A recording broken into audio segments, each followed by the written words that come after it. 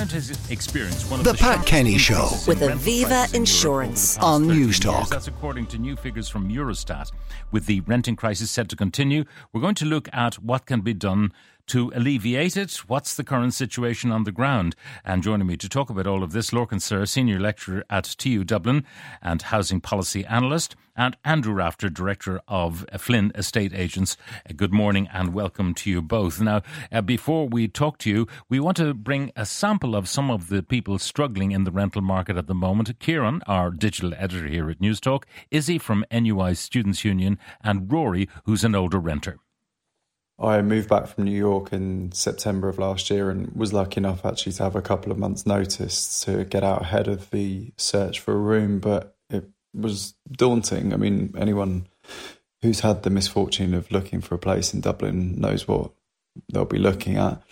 I was lucky in that I eventually managed to get in with a former landlady after a little bit of trying, but before that, it was ludicrous. I mean, ridiculous. The quality of rooms that you're looking at, the size of them and the price. I mean, you're talking over $1,000 for something that's basically a shoebox.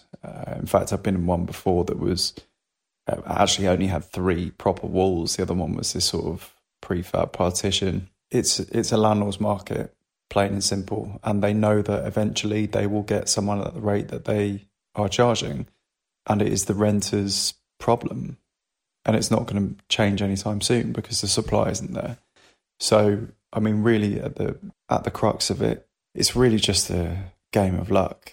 I'm born and bred in Dublin. So about 10, 12 years ago, I decided to up sticks and get out of the city. Now, it's primarily because I really couldn't find an affordable place to stay. So that's a story that everybody is well used to. So I figured that I'd do the whole hour from Dublin thing. And this is something that you can't actually legislate for. The landlady is the most amazingly understanding human being that I've met in a long time. So we do hear stories about, rent gouging and price gouging on to try and maximize the amount that people can get from renters. This woman is the other way. So I think I was just lucky that I found somebody at that point. The whole issue of incentives for landlords, obviously landlords have to be incentivized, as do we all. I mean, the second you get up in the morning to go to work, there has to be an incentive for that. This is about keeping body and soul together. And I'm all in favour of fairness and equity in this situation. But for some reason, the Irish psyche has seemed to have morphed off in a different direction. And it's now not incentivizing or just getting by or just paying. It's greed. It is grab as much as we can. And again, we have to look to the government for that. They have set the rules in place, but they've set us all in opposition. I got stuck in an accommodation that was covered in mould, that wasn't suitable for a student to be living in, that wasn't suitable for anyone to be living in. And I really, really struggled to find somewhere for myself, even though I work every single day in the Students' Union in University of Galway. And part of my job is to help students find accommodation. That's part of the remit. And to be put in that position then myself and to actually realise how incredibly dire the situation was. I mean, I was about a week out from having to stay in a hostel, and I was just incredibly lucky with where I found. But if it wasn't through social media and knowing someone and connections, then I never would have found somewhere in the end. I possibly couldn't have. I mean, I have students coming to me every single day with horror stories from digs, landlords kicking them out at the moment's notice and taking property, and it's the Wild West out there. There's cowboy landlords taking as much money as they want because digs aren't regulated, and that at the end of the day is what we really need is digs legislation and the building by the government of affordable accommodation, because there's accommodation out there, it's just priced far too expensive. And that's Izzy Tiernan in Galway ending those contributions from people who are trying to rent. Now, as mentioned that Andrew Rafter, Director of Flynn Estate Agents, is with me in studio, Lorcan Sirr on the line. Andrew, what are you seeing on the ground? Good morning, Pat. I think the number of speakers there have hit a common fact that we see from a day-to-day basis, each one of them correct in many ways. I think the most important thing is the lack of supply that we're experiencing. So it's a challenging market and it's a difficult field for anybody to be in, trying to secure their property. I think the reality is that the domestic landlord was probably underestimated and probably let leave the market at an incredible pace. One of the things that is not factored in, yes, they are leaving the market in droves, but the houses are not being knocked down or the apartments are not being knocked down. So someone else goes into them. Yeah, so there is still the same supply in the market, not enough to meet the demand. But those houses, as landlords leave, are being bought by somebody else. And essentially by homeowners, I suppose. So that is the good news story at the end of it. There are people. So does that mean that effectively you have less accommodation because the homeowner buys it maybe for their family? So there's 2 adults and a child living in there. There might have been 6 young adults sharing that house, for instance. Yeah, absolutely. And each happy in that accommodation. But when the landlord decided to sell the market because perhaps the agreed rent was at a level that was substantially lower, let's say, than market rent. And this is because of rent pressure zones. Legislation said you cannot go to market level. You've got to stay, if you were a good landlord and you were renting at a low price, you got to stay there 2% per year. It used to be 4%, 2% per year. You can add, but no more than that. Yeah, and I suppose it comes to a point where that landlord decides that this no longer makes sense for them financially to be in it. They may have had a previous tenant for a long period of time and they were quite happy at the rent levels that had been achieved, and then all of a sudden it's capped through the rent pressure zones, which have worked to stabilise to a certain degree, but also encouraging that landlord then to place the property to the market.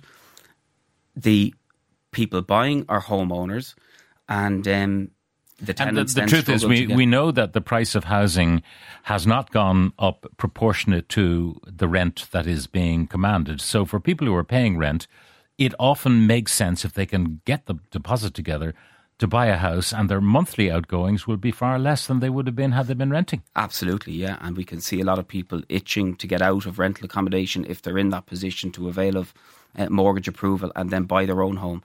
Like, for example, if we were to put, say, 10 properties that are previously let to the market in the next couple of months, and we will see one, possibly two of them being bought by a landlord who wants to go back into the business. Exactly.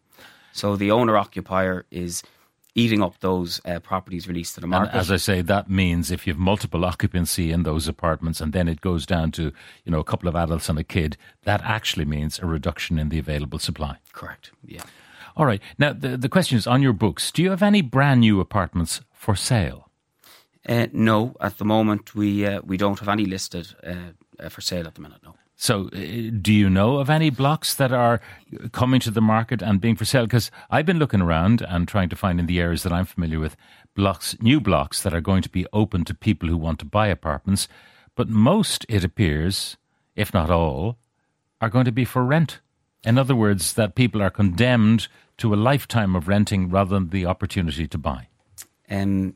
Yeah, well, look, I think there's obviously planning issues there where a developer looks at the potential of a site and the planners want high density as opposed to lower density homes to be built. And ultimately then the developer is looking at forward selling those, or has been looking at forward selling all of those sites which you now mentioned that are coming to the market to rent. So there isn't the opportunity for those to go out to the market and to be sold. Yeah, because, we talk about the density of occupation of houses that, if you've got 6 adults sharing a house who are dumped out by a landlord who's selling, and now only 2 adults are occupying that house, that means there are 4 people looking for alternative accommodation. On the other hand, you've got maybe 1 adult or 2 who are elderly occupying a huge house, but can't move because there's nothing they can buy. They own an asset. They don't want to be renting an asset for the rest of their natural life. They want to own an asset. There's nothing they can buy. Yeah, and it really does come back down to the importance of the level of supply that we see. If we look to December 1st, 23, listed for sale, and these are for sale units obviously, but listed for sale, there was 11,100 units for sale nationally. Nationally. In 2019, it was 24,200. So that demonstrates the squeeze. Yeah, I mean, it's an exceptional crisis that, we can only see worsening on the day-to-day, on the ground experience that we see with these landlords continuing to leave. And I think, really we have to look at the immediate opportunities to maybe encourage them to stay. Now, a lot of the funds are buying in and they're setting rents because of rent pressure zones. They can't make a low offer to get their block occupied. They have to go with the rent that they hope to achieve on an ongoing basis. So often for a 2-bedroom apartment, it could be $2,500 rental. Yeah. Now that tends to set the marker for other people who've got older properties who are not as good. They're looking at $2,500 for your man. That's a brand new property, A-rated or whatever. My dump, I might get $1,900 now, given that your man's getting 2.5. Yeah, but that landlord, might be happy with 1,500, but if he's currently getting 1,000, it's not going to be sustainable for them. So I'm sure there are possibilities or options to achieve a middle ground where certain things can be done to incentivise that landlord now, to stay. In jurisdictions, I've looked at a number of places around Europe, in jurisdictions where there's a plentiful supply of housing, the prices are much lower than ours. That's the reality. Now, you can take London, Kensington and so on. Of course, the prices are going to be higher. But by and large, when you look at averages across cities in Europe, they tend to be lower than us. Yeah, and I think we're probably seeing a bit of a frenzy at the moment where people are nearly encouraged to jump at whatever available unit they can potentially secure. And that'll also add to the one-sided level that tenants are witnessing and experiencing. Lorcan Sirr, a senior lecturer at TU Dublin, housing policy analyst. Lorcan, what is to be done? The Construction Industry Federation is claiming they could build 60,000 units, if you like, a year. And the government's targets are rather maybe a little bit more than half of that. So supply is going to be, the issue going forward. Yeah, morning, Pat. I think really if you want to solve the problem, you have to understand what the problem is and what's causing these rents to be so high. The first one is the use of the government of the private rental sector for people who would traditionally have got social housing, so a HAP basically, and they're spending about €500 million a year on putting an awful lot of people into the private rental sector, and therefore squeezing the opportunities for everybody else to use the private rental sector. I think the other issue is there's about 400,000, by my calculations, Pat, there's about 400,000 people in the tenants in the private rental sector who don't want to be there. They want to be homeowners. And what we've seen since 2017, since Simon Coveney's tenure, is that the amount of housing being built every year, the proportion of that will come to the market. So in other words, end up in Andrew's front window there as new housing for sale, whether it's apartment or housing, has gone from about half of all new housing to last year about 28%. So in other words, there's less and less new housing out there for people who want to get out to go and to now the government decided that it would move against those people who were going to buy, huge tranches of housing by upping the stamp duty. It seems, based on recent news, that has not worked, certainly in the case of one estate. So is there any way in which the planning process can be used? In other words, a developer comes along and applies for planning, and in that planning, he or she has got to say, these are for private sale on a one-off basis, or, maximum of 2. Because sometimes maybe parents might want to buy 2 apartments for 2 children or for 10 children or whatever, who are going to be all going to college at the same time. But is there something in that you can't wholesale flog blocks to hedge funds?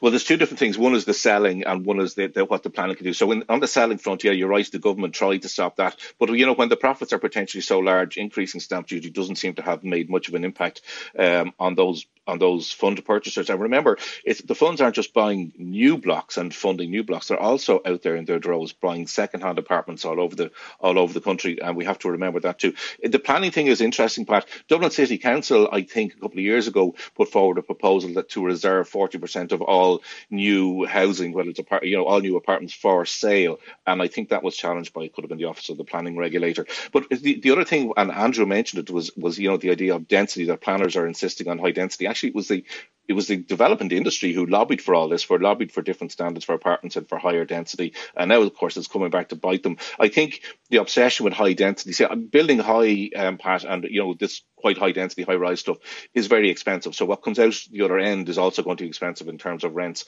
So I think the obsession with density needs to be tempered hugely and diluted to get down to a reasonable level of, say, 3 or 4 story apartments and housing that are affordable to build and therefore affordable to sell and to rent. So planning also has a role in it, for sure. Yeah, but what about the planning laws, if necessary, to keep the regulator in his box that says, listen, when you're applying for planning, you've got to specify the purpose for which these units are being built, and therefore the local authority can look and see what is the demand in our area. Do we have a demand for people who want to own their own homes? Or if we're, say, down in a Dublin city centre ward, we know there might be a huge demand for rental stuff, people who will move into the city and then in time move on, so that the planners themselves can actually invoke the demand for the kinds of properties to which they give planning permission.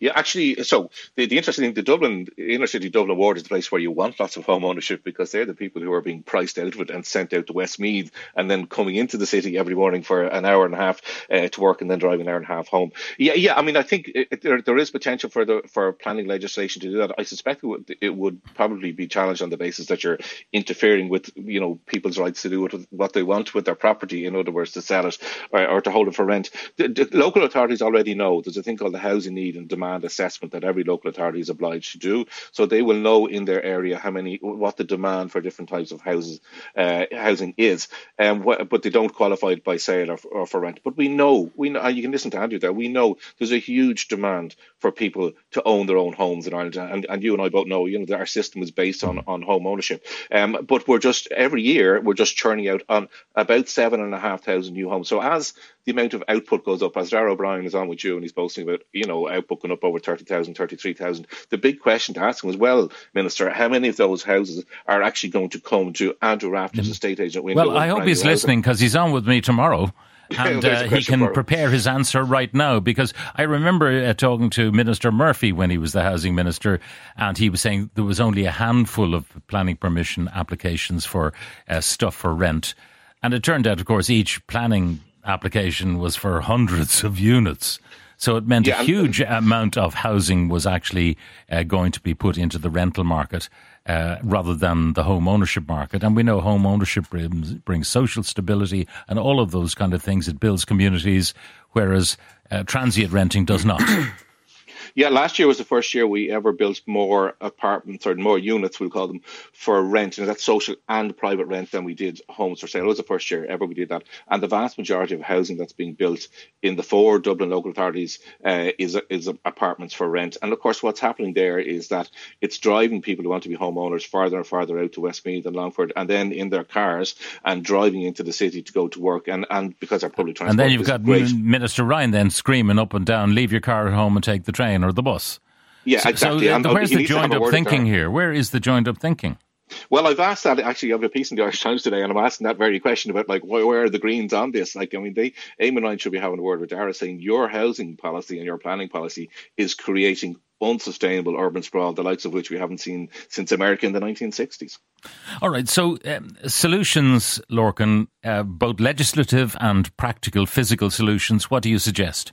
Well, I think one of the things that goes missed about why landlords are leaving the market is the age. I mean, the average age of a landlord is 60, and quite often they've bought these properties as part of their pension fund, so they're cashing in that. And also their children, it's a bit like the nursing home sector, their children don't want to go into being landlords because it's, it can be hard work, it can be 7 days a week, and it's messy work. It can be lucrative too, but they don't want to go into it. So that is a problem. The tax is a problem. We haven't talked about tax, but we have only 2 classes of landlords in Ireland. One are the mom and pop landlords, the small, guards and teachers, etc., the stereotypes that we use. And the other, of course, are the large funds. And one pays 50% tax on the rental income, and one pays 0. And I think that's wrong. I think we need both of them paying about 25% tax. And that would help with the landlord retention issue. Finally, Lorcan, I want to ask you about this, and perhaps Andrew has a view on it as well. I've been pushing, falling on deaf ears, of course, the idea of rating apartments. In other words, you have a rent that you can apply based on the how many square meters you have, the area it's in, and the level of insulation, for example, the BER, the comfort level of the apartment, in other words, how expensive it is or inexpensive it is to energise. Why are they so reluctant to do that? So that people would have some certainty. I'm in Drimna, I pay this much. I'm in Crumlin, I pay this much. I'm in Montenotte, I pay this much. And so on and so forth, based on how big my apartment is and its location. What's wrong with that? They do that in several countries, including the likes of Sweden, where the local authority would pretty much set the rent. They don't want to do it because they fear that it's seen as yet more regulation. But interesting enough, when you look around Europe, the countries with the most regulation in the rental sector are also the countries with the biggest rental sector. So regulation, I think increased regulation, Pat, on one side of the coin, if you put on the other side of the coin a reduced taxation or everybody paying 25% and not some paying 50 and some zero, one would soften the blow of the other. So I think you need to do a few things in tandem. But I think an NCT for rental properties and alongside a methodology, a consistent methodology for setting rent, for me, they would be great things. All right, lastly, Andrew, I'll go to you on that. Yeah, Lorcan's contribution there, I think, is 100%. And what he said about, it being hard work to be a landlord, that's something that we don't say enough really in this day and age. I know it's difficult for tenants, but the reality is landlords do go through a lot of difficulty, and it is something that we need to encourage them to stay in the market. And I reckon at a 25% tax, it would certainly leave people with the incentive to comfortably say that this makes sense for me to remain. And I think it's been a crisis, Pat. I think it's something that we need to talk about, the things that can be done immediately as opposed to all the planning legislations that take some time to change. Andrew Rafter, Director of Flynn Estate Agents, and Lorcan Sirr, Senior Lecturer at TU Dublin and Housing Policy Analyst. Thank you very much for joining us. Now, The Pat Kenny Show with Aviva Insurance on News Talk.